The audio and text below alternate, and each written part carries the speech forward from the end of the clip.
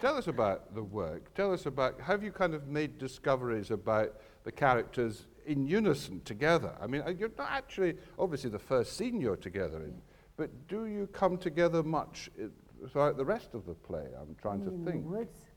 Yes, you know, like I say, my first thought was who's going to play Mrs. Hardcastle, and then look, you know, in your mind, that's who you've got all your scenes with. But then, you know, we're in the beginning and really the end, and the whole bulk of it, we get separated, don't we? But no, we talked a lot. I mean, the first 2 or 3 days, apart from rolling around on the floor, which is, you know, de rigueur, we did a lot of talking with a historian. We had a theatrical historian and a more general historian. So we talked through the play with those guys, and then we just started the scenes, of course, at the beginning of the play. So who are these people? How long have they been together? They've both got children from a previous relationship. Kate is my daughter, and Tony is Mrs. Hardcastle's, Dorothy's son. So we did talk a lot about that stuff, didn't we? And tried to get the history of the family. Because in many ways, it is a modern setup, you know, two parents with children from previous relationships brought together.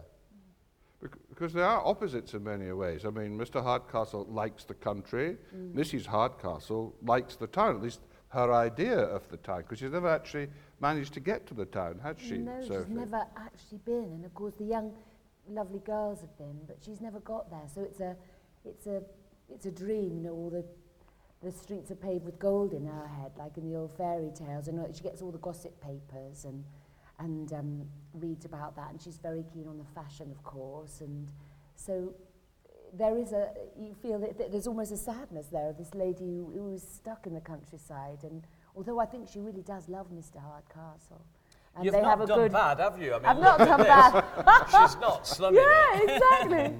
We thought that maybe, you know, after the first Mrs. Hardcastle had passed away, it wasn't long before Mrs. Lumpkin here wormed her way in. Yes, yes. Set her Just cap to pay at her it. respects, but also have a look at what she might get. Have a good shifty, have a gander at the manor house. That'll do.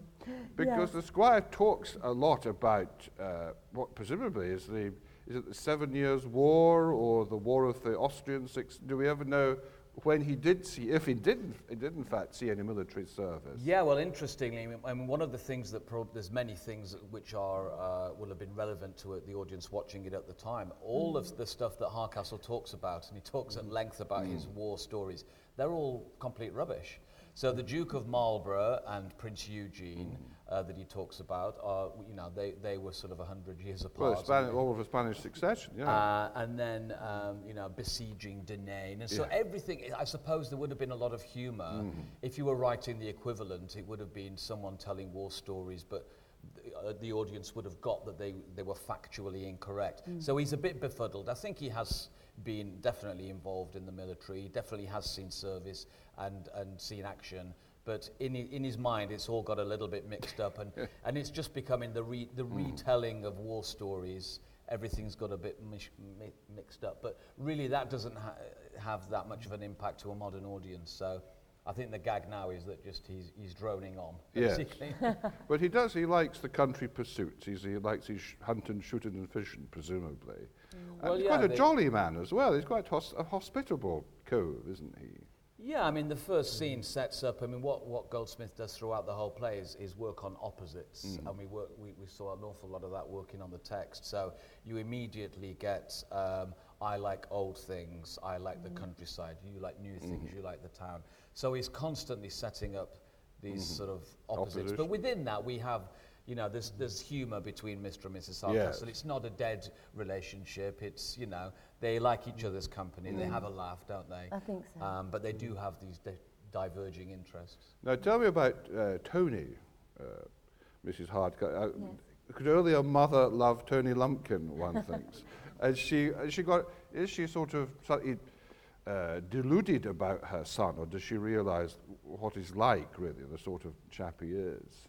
I think she's utterly devoted, and I think, you know, he's a reflection of her previous husband, and you know, who she obviously loved as well, I think, and lost. So she sees in him a lot of Mr. Lumpkin, I think, and and keeps him close by making out he's ill and poorly all the time and things. But I think there's also a truth in there that perhaps, you know, Mr. Lumpkin died of some awful disease that she fears him getting, because you know, he might look very like him, which me and David imagined that he did. He was a bit of a chip. He's a bit of a chip off the old block, as they say in the pub. You know, he's very much his father's son. So I think that is particularly her love. It's a double thing through Mr. Lumpkin and then him. And I think she is utterly devoted, and yes, perhaps blinded by that devotion, like we mums can be sometimes, to his vagaries and his other... Well, I think that's attractive characteristics. Yes, she wants him to make a good match, and obviously. she wants him to make a good match and do the best by him. And so, yes, I mean, I don't know how long she was a single mum for, you know, and how vulnerable that made her feel in the day.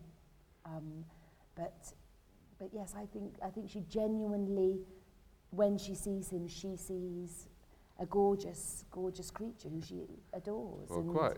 Yeah. I noticed you had an etiquette expert. What did you learn from her that you used in your portrayals?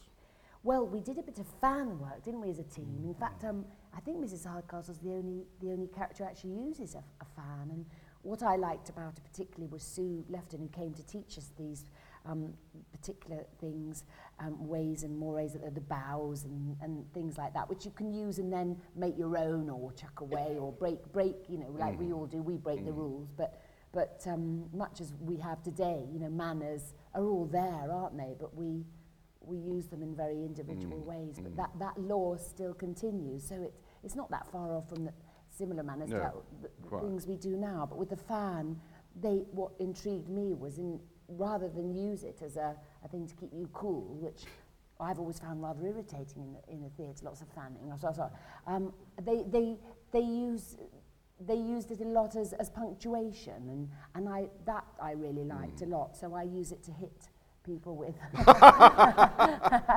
And you know, they use their fans in a sort of conducting manner and to make a point. And I thought, oh, that's great. I'd like to do that. Great. So we really all gained from. I mean, of course, it was wonderful having all these people who are experts in what they do coming in and sharing their knowledge with us. So it's part of the great fun about rehearsing. You do get these brilliant people who actually know what they're talking about, and like you, Al. And you can glean. You know, you learn a hell of a lot. Now you have to start the play, but is that a special sort of pressure on you to kind of get things going from the outset? Yes, we did feel that, didn't we? Yeah, we did a bit. That it was on our shoulders to kick it off. Of course, Goldsmith intended this play to be what he called a laughing comedy. Yes. And at the time, there was a lot of sentimental comedies around. And so, you know, you want to get out and lay your stall out, you know, that this is going to be a fun evening. It's going to be funny. You're allowed to laugh. And I think an audience needs to relax into a play. And so we needed to be relaxed and see it as a privilege to be the first scene and to be the first people to greet the audience. And Jamie wanted it very much to be no fourth wall, that you all are characters we're sharing this story. So actually, we're in the scene together, but we're playing it all to you. We very rarely look at each other. Yeah. So it was daunting to begin with, but we've got a fantastic ensemble of servants who play the people in the inn and the servants in the house. And so we're all backstage together. It's not just the two of us. No. And it does start with a wonderful sort of flourish and a bit of music and singing. But now I really look forward to that scene now. Well, there's a hell of a lot of information in it as well, because you're setting up, you know, here we live in this old mansion that looks like an inn. You know, and so Jamie was very intent on the clarity. Yes. And we had to work on that, didn't we? Because at first it felt so, but just getting all the information out there, the sun, the fact that he was a bit of a tearaway, and there's lots of things in that first scene that's set up. But you do it with a sort of conspiratorial wink at the audience. It's a kind of a similar aside, isn't it, to get through the exposition, and we can get on enjoy the play, which is a fantastic production, really. It has a great jollity, great goodness of spirit, really, I think, doesn't it? I mean, he was a good-natured man, wasn't he, Goldsmith? By all accounts, yes. Indeed he was, yes. And Jamie was really, really keen to just make sure that the whole production was absolutely imbued with that generosity of spirit and the fun and the fact that, you know, he genuinely just wanted to make people laugh, having got a bit bored with the sentimental, humorous plays of the time. He wanted it to be really jolly. Do you think there's a sort of moral to it as well? It seems to me that the kind of manners of the town and manners of the country are kind of measured alongside each other. And I think probably he prefers manners of the country to the town. I mean, do you sense this sort of debate going on in the piece that, say, you know, young Marlowe's way of dealing with the lower orders, his social inferiors, smacks of kind of towny sophistication, a bit sort of corrupting as well? Well, he's the character who has the biggest sort of journey to go on, I suppose, in that by the end of the play, he's the one who has changed the most and learned the most. We are pretty much, or you know, experienced enough and old enough and slightly set in our ways. Yeah. And we are, you know, that things can happen over the course of this night which are very offensive to Mr. Hardcastle, but by the end, he's very happy and open to forgive Marlowe and Hastings for what's happened. And so I think you see there what you're saying about this, you know, the open-heartedness and the generosity in the play. And Marlowe, it's very, I mean, Harry Haddon Payton, who plays Marlowe, does a terrific job of making him a likable character, because like you say, some of his attitudes towards the lower classes and the discussion he has, he thinks, well, if for those of you who don't know the play, these two characters, Marlowe and Hastings, arrive from London and they're sent to this house, which is, you know, the squire's house, and he's hoping to marry my daughter, but they think it's an inn. They've been tricked into believing it's an inn. So they walk into this place, they're peeling oranges, throwing stuff on the floor, treating me as the innkeeper with, you know, as a sort of local character, and being very patronizing towards me and being very patronizing towards the servants. So you definitely get set up early on. This is the London way, you know. This is the towny way. And they are taught over the course of the play by Kate, who stoops to conquer, i.e. she becomes the barmaid to seduce Marlowe. She teaches him a good lesson in, you know, in humility, and so, you know, I think he was having a go, but at the same time he treats all his characters the same way, and everyone, no one's left the villain of the piece, really. No, I don't think so. Anyway, let's go back to the beginning. Now, Sophie, I was talking about your dad, and of course your mum, the redoubtable Phila de Law, who was one of my very favourite character ladies of all time. So was there never any doubt that you would go into the sort of family business then? I should have become a plumber, really, shouldn't I? Rung the changes. Do you know, it's silly, really. I did feel silly saying I wanted to be an actor when I was little, because I thought it sounded a bit pretentious, you know, but like saying I want to be a poet or something. And it is a funny thing to say out loud. I still find it a bit awkward, you know, when people say, what do you want to say an actor? It sounds a bit silly when you're not doing it. But anyway, that's just one of those things. Yes, I suppose, well, we both ended up going into the profession. But you see, it doesn't go far back. It was just my mum and dad who I think that's more extraordinary, you know, the thing of, well, no, you're not saying it's extraordinary. I was just saying there was no doubt that we'd do that, I suppose. So, I mean, my sister went to, you know, was very schooled and went to university and everything, but I left school really young, you know, after I'd done my O-levels, as soon as I could, frankly. And I was working when I was 16 in the theatre, you know, and I think of that now. I've got a 15-year-old myself. I think, oh, my God. I was in Manchester, you know, on my own. Weird. But anyway, I suppose, I mean, I didn't really ever want to do anything else. I suppose I tried to make believe I could do something else. I think I lied to a teacher one and said I wanted to be a vet or a nurse, because I thought that sounded very caring and sort of tangible. And as I say, I was embarrassed to say, you know, I want to be an actor. And then,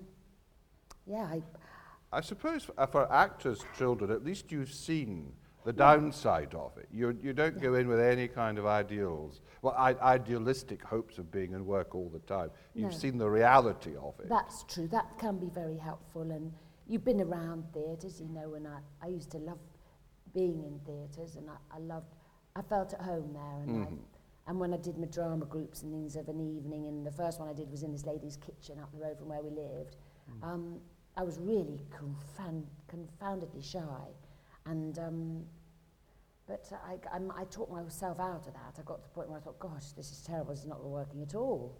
You know, you've got to get on with it. And so I did lots of drama groups and evening things like that. And yeah, I mean, it's... And here you are. Well, but the thing is, you know, it is a funny job because it's not like a career, or that people talk about careers. Like it's not really a career, is it? Because you sort of bundle or muddle from one job to the next. Well, maybe your career from one thing to the other. Yeah, exactly. You career about, that's it. That's where the word is apt. Did your mum or dad work here ever at the National? Yeah, Mum did. Did She you never come did and see them here? Yes. I saw Mum in the Littleton when we were married. When we were married, yes. Was she in for services rendered and too? for services rendered, yes. Yes. No, great times. But, yeah.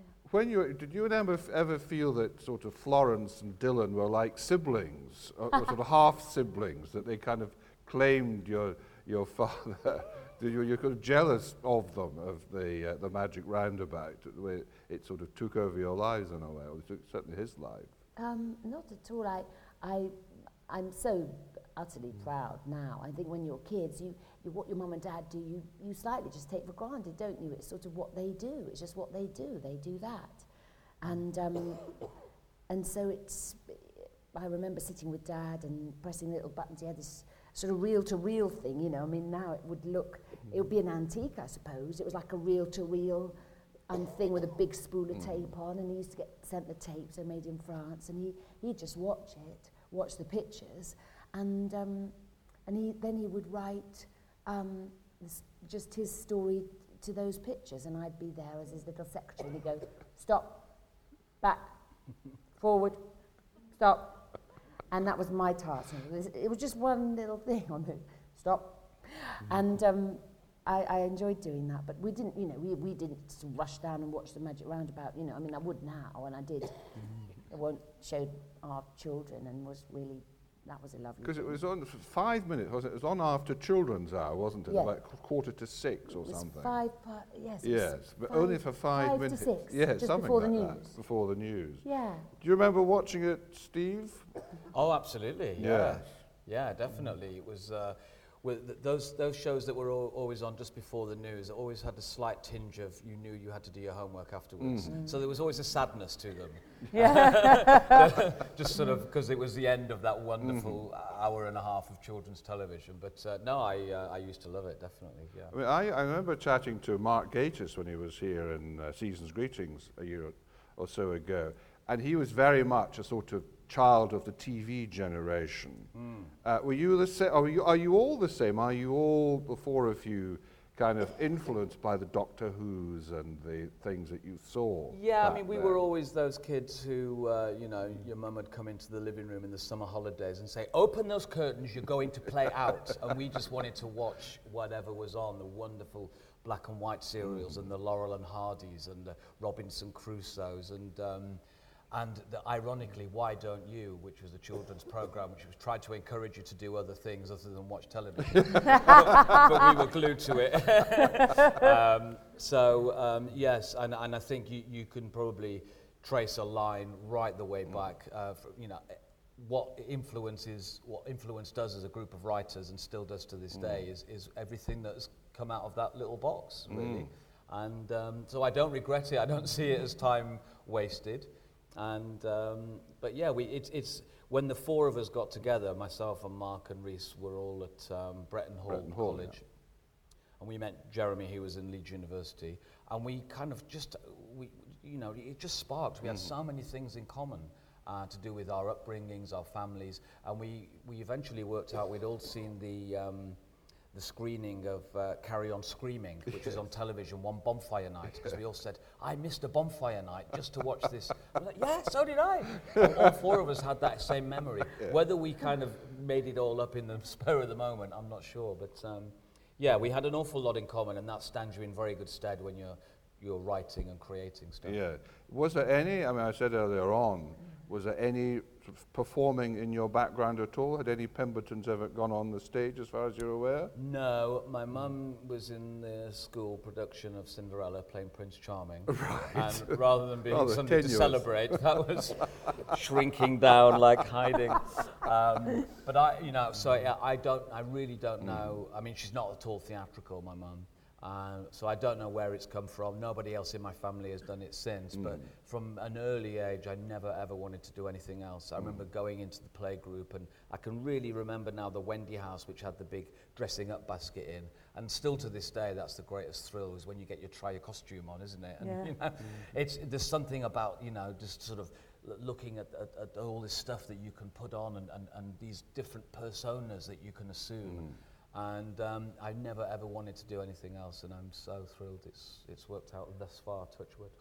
Well, I suppose the League of Gentlemen, you were all sort of borrowing frocks from the kind Yes. of costume hamper, weren't you? Because Yeah. obviously when I first started to watch the program, I could tell who Mark was playing because of his height, but I honestly found it very difficult to differentiate between you and Rhys in your various guises of all the various characters. Yeah. The dimple is a good one to look out for. Oh, I see. That's what, It's a bit of a giveaway. Yeah. But you were all interested in what you might call the sort of darker side, or the more bizarre, grotesque side.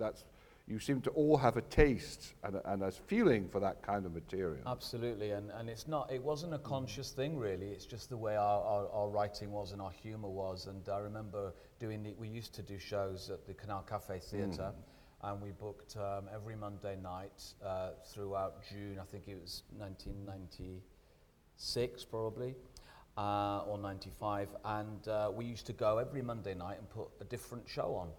And we did that so that our friends would come back. Otherwise, we wouldn't have an audience. And I remember people saying afterwards, "It's quite dark, isn't it?" And we just went, "Is it? Is it really?" I mean, it wasn't a conscious thing. But as soon as that was in our heads, we kind of understood what our strengths were. Because we did a few sort of very traditional sketches as well. And sketches which, you know, you could have seen on the Two Ronnies. I mean, you know, so we mixed it up a bit. But I think you've got to find what's unique about you as a writer.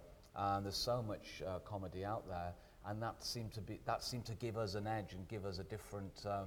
And as well, I think it's finding some depth to the characters. It's very easy in a sketch show to make your characters quite two-dimensional or throwaway, and we wanted to tell stories with the characters and always have done. So yeah, but also being friends with each other, you can egg each other on. You might not, if you don't know someone very well, you might not make this joke or make this suggestion in case someone else is horrified. But I think that, you know, with friends, you're a lot more... Because it didn't seem that long between you were at the Canal Cafe one minute and you were selling out the Theatre Royal Drury Lane the next. Must have been the most extraordinary process. It was a very quick process, because we went to Edinburgh with our show based on the sketches we'd done in the Canal Cafe, and that was 1996. 97 we went back and won the Perrier Award, and also did a Radio 4 series, and in 1998 the radio series was on. In 99 we were making a TV show. So that was really 2 years between being Edinburgh and BBC Two, which is extraordinarily quick. Well, quite. But we'd done the work so that we had the material. We'd put an awful lot of work in the early days, and this is what I say to younger writers who anyone is interested in my opinion, is that if you know, you're hungry in those early stages, aren't you? You really want to make the most of those years, and don't say I've got a good hour of material and just keep doing that hour. Keep writing, keep working, keep because developing. you'll never be so sort of fertile in your imagination, I think. So is the League sort of on the back burner now? Because Mark's obviously gone off, made a great success of Sherlock and was a showrunner on that, and plus all the other things that he's doing. So will you come back together again ever, do you think, or who knows? Well, we are doing in sort of bits and bobs. I mean, me and Rhys are writing a show at the moment, and we did Psychoville, that you referred to earlier, and Mark and I have got a show in development as well. But and we're all still great friends. We would love to get together and work together again, but we'll just have to see. But you know, a career is hopefully a long thing. Yes. And I remember very clearly the saying, it's a marathon, not a sprint. So you must just take your time and make sure it's the right thing to do. And at the moment, we're all very lucky we're all on the stage. Reese is doing Absent Friends, Mark's at the Donmar, and here I am. So yeah, we're all sort of back to our roots in a way. I have once I interviewed Reese Shearsmith at the National, I could have at least have done 3 of the 4, because Jeremy he never goes before a camera. I've often wondered he's not just not a performer at all. But he did write Ghost Stories, which you may have seen. And yes, which, exactly. Talented bunch. So is it fair to say, I mean, you've both done lots of drama, but are you happiest in comedies, both of you, would you say? Getting a laugh, is that something that you are fond of? Is it something that's very precious to you? Yeah. I think so. I mean, I remember my very first role in the school play, which played Mr. Fezziwig in Scrooge, and there's not many laughs in that. No. All I had to say, it's Christmas Day, you know, you can have the day off, because he's quite a jolly character. And when it came to do the first performance, the mums put a lot of talcum powder in my hair to make me look older, to give me a sort of grey hair. I don't need it now, of course. And one of my things was, it's Christmas Eve. And when I did this on the actual night, it's big. So the next night, I was doing this, you know. Of course, I got half the laugh, and that was an early lesson. But the joy of doing something and making an audience laugh is it's a wonderful thing to have, and yeah, it's wonderful, isn't it? I mean, it's not just because you prefer comedy to drama. It's because there's an audible reaction, and you could just, even if people aren't laughing, you can look out and you can see smiling faces, and it's wonderful.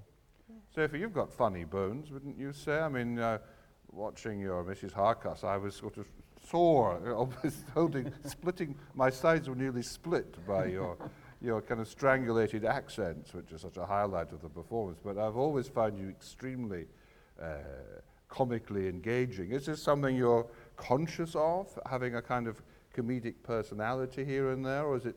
Well, funnily enough, I had a similar experience to Steve, you know, when I was at school and did a school play at primary school, and I was playing the wicked stepmother or something, and I was meant to have this enormous bosom, and they put like a pillow in there, and it slipped down as the play progressed, and I suddenly went, my boobs have dropped. So I did, you know, without thinking, like you with your head, did this little movement to get them up, and of course that looked a bit, you know, funny, and they laughed, and I thought, and I did exactly the same thing the next night, thinking, you know, and of course, so those early lessons of, it's not so funny when you do it like that. But then I did end up going to Stratford in the early days as well, and did quite a lot of Shakespeare, and it was funny because you can sometimes get categorized, and you're as a serious actor, particularly when you've done a couple of Shakespeares that aren't terribly amusing, and so people go, you're a serious actress, and you go, I don't know if I am. And then I fell into doing some sketches with Phil Cool, and although I was very much just the feed, I thought, this is exciting. I like this. I like not being seen as a serious actress, because that didn't seem quite right.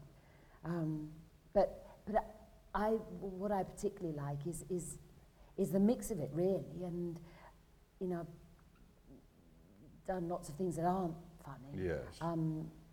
Some which were meant to be as well, but that's bad. But it's the mix of it, really, and actually, as everyone says, that it's not too far apart anyway. Quite. So Now tell us, not many laughs in your character in EastEnders when you played. Were you aware of, I mean, what was your first reaction when they got in touch with you and discussed the character with you? Yeah. Well, they were quite serious. You know, they said, would you come in and have a talk about it? And I was, yes, I'd like that. And then they said, well, look, this character's going to, the way it's going to develop is she becomes abusive, and how do you feel about that? And I went, crikey. And I thought, well, that sounds like quite a challenge, which is always something to be up for. And I said, they said, would that worry you? Because there's something about EastEnders as well that they realise it's going to, people do, I don't know, soaps are quite prolific in that way. They have quite an effect out there sometimes. And I thought, well, no, I'd like to have a go. That would be great. And it was a very sort of interesting, edifying experience. I've done an episode of Casualty, say, or other soaps. You've done an episode, you popped in and been ill and things like that. But to actually be on a soap for a particular amount of time was a real insight into how they worked. And I was always astonished at how much work they got done and how well they did it. I mean, when I got my first day's schedule, I thought it was for the week. And it was for the day. I mean, it's actually... It blew my mind how much they did, but it is also then quite scary, because sometimes you can have sort of 12 scripts in your bags. They work in blocks of 4, and sometimes if you're in all those blocks, if that storyline is quite thick at that time, you can really. It was wonderful to be able to take my hat off so entirely. I mean, I'd always been slightly in love with Barbara Knox in Coronation Street, but I couldn't mention that doing EastEnders because there's this great sort of rivalry. It's quite weird. But she'd always been I'd always been amazed by her on Coronation Street, and really admired her, and or some of the other ladies as well in more. Well, obviously, Kate was obviously brilliant in it as well, but I'd weaned myself off by then because having children, you don't have time to watch something. No, I don't suppose you do. But no, it was a wonderful, each job, like I was saying, it's odd thinking of it because each job is so sort of utterly different often, and that was particularly different. And very enjoyable for that very reason. I mean, you were playing obviously an unsympathetic character. I mean, but the actor, presumably, you feel that you must never pass a moral judgment on the character you're playing, however, badly she behaves. Were you able to kind of see things from her point of view? Well, yes, they did write a bit about her backstory, and you went to meet her parents and realised she came from this terribly cold background and had been partially sort of blamed in a sort of family type way for the death of a sister, and all of those things that I get into my pocket early on and think actually this person is severely damaged, which I suppose really is people who behave in such damaging ways are generally speaking people who have been damaged, and you do actually, when you play any part, want to find the truth of it, however deep or shallow, if you like, you feel that the story is. You always want to tell it in a truthful way and start from there. And I just wanted to make her real, and yes, I suppose, Alan, make her not just a baddie. That's I'd often heard actors say, "Oh, it's much more fun playing a baddie," and I never really played a baddie. I'd often played very empathetic people, or dotty people, but sad people or funny people, but never really a baddie. So that's really was my main attraction, and it was fascinating, and I understood then what people meant, because it's finding the way to make a baddie not just a baddie. Yeah.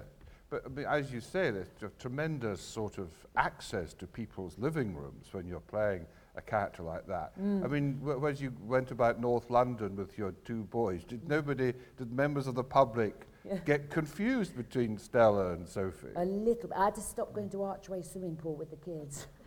That was quite frightening. Well, quite. The power. All the children, because it was a children's story, We used to go to Archway swimming and every Sunday, and I went along quite innocently, The story had been out for 2 or 3 weeks, and it was, I had to get out of the pool. It was quite, all these little kids were suddenly, I was like fish food. And I said to the boys, I think we might have to not go swimming for a bit, because poor them, they were like, oh, there goes Stella. And but it goes very quickly, because it is like a magazine program. Soaps it wears off very quickly, which is great as well, because the turnover of stories and drama is so intense and fantastical. How long were you in it for? 9 months. Oh, okay. Yeah, enough time to have a child. Now, you're both parents, so I mean, God knows the business is tricky enough and tough enough and demanding enough. How do you both manage to find time for family and domestic things as well as business and work? Is it a constant, juggling process? It's sort of peaks and troughs, really. I mean, we're both, we talk about kids a lot, don't we? Yeah. And you have the rehearsal, doing something like this, you have a very intense rehearsal process for 6 weeks. And then you get to a process like now with the performance, and you've got your days free. So similarly, when for myself, if I'm writing, I'm at home an awful lot. I always drop the kids off at school and I always pick them up, so they're my working hours. And then I go away to Benidorm and I film for 3 months. But within that, they can come over a couple of times and have holidays. So it's your job, and like you said earlier, you take for granted that that's what your parents do for their job. And they get used to sometimes not having you there. I mean, I found it very hard at first going away to be in another country to film, and I didn't like to be more than 2 weeks or 2.5 weeks before coming back and reconnecting. But there's great benefits as well. I mean, I've been able to take my son to a film premiere. They're coming to see this in the Easter holidays. They've seen me on stage do musicals and wonderful things, and they get to meet all, so there's wonderful benefits to it. It is tough at times, but it's our job. So And do you feel the same, Sophie? I think when you're a mum or dad, working is everybody has moments where you think, crikey, how are we going to do this? But if you like you say, you're a team at home. I mean, Rich and we're both actors, but Yes. you kind of muddle along, and sometimes we look back and go, how did we do that bit? And I go, God, I don't know. But I took both Ernie and what I got when they were 3 months old. Both times I was suddenly did a sitcom, and I was still breastfeeding, and a mate would bring them, and they'd come along to the studio, and all sorts of machinations. You work it out, and like everybody does, all mums and dads are with work. It is sometimes a bit of a challenge. You think, crikey, but actually, I mean, obviously when they're small, you can carry them about everywhere, can't you? And that's really fun. Take them into work and everyone has a turn. And like Steve says as well, the boys came the other night and I showed them backstage, and, they get an insight, and it takes away they know it's not, it makes it real, and they know the reality of it as well, which is nice. If any of them want to follow you into the profession, would you be encouraging, or would you sort of disown them on the spot? What will you say? I think because for myself, I've been through that. My parents almost begged me not to do it and to do languages, because I spoke French and German, and I could have done that at university instead, but I couldn't. It would be hypocritical to do anything other than what my parents did, which is to go with it. And I'd like to think I'd be very supportive, and that they would be fully aware of what they were letting themselves in for, because it's a huge struggle, and I just think I've been incredibly lucky to just keep working, and but I would be supportive, I think. Well, look out for more theatrical dynasties in the future, ladies and gentlemen. Anyway, ladies and gentlemen, it's been such a thrill and a treat to take a dish of tea with Squire and Mrs. Hardcastle. Please join me in thanking Sophie Thompson and Steve Pemberton. Thank you.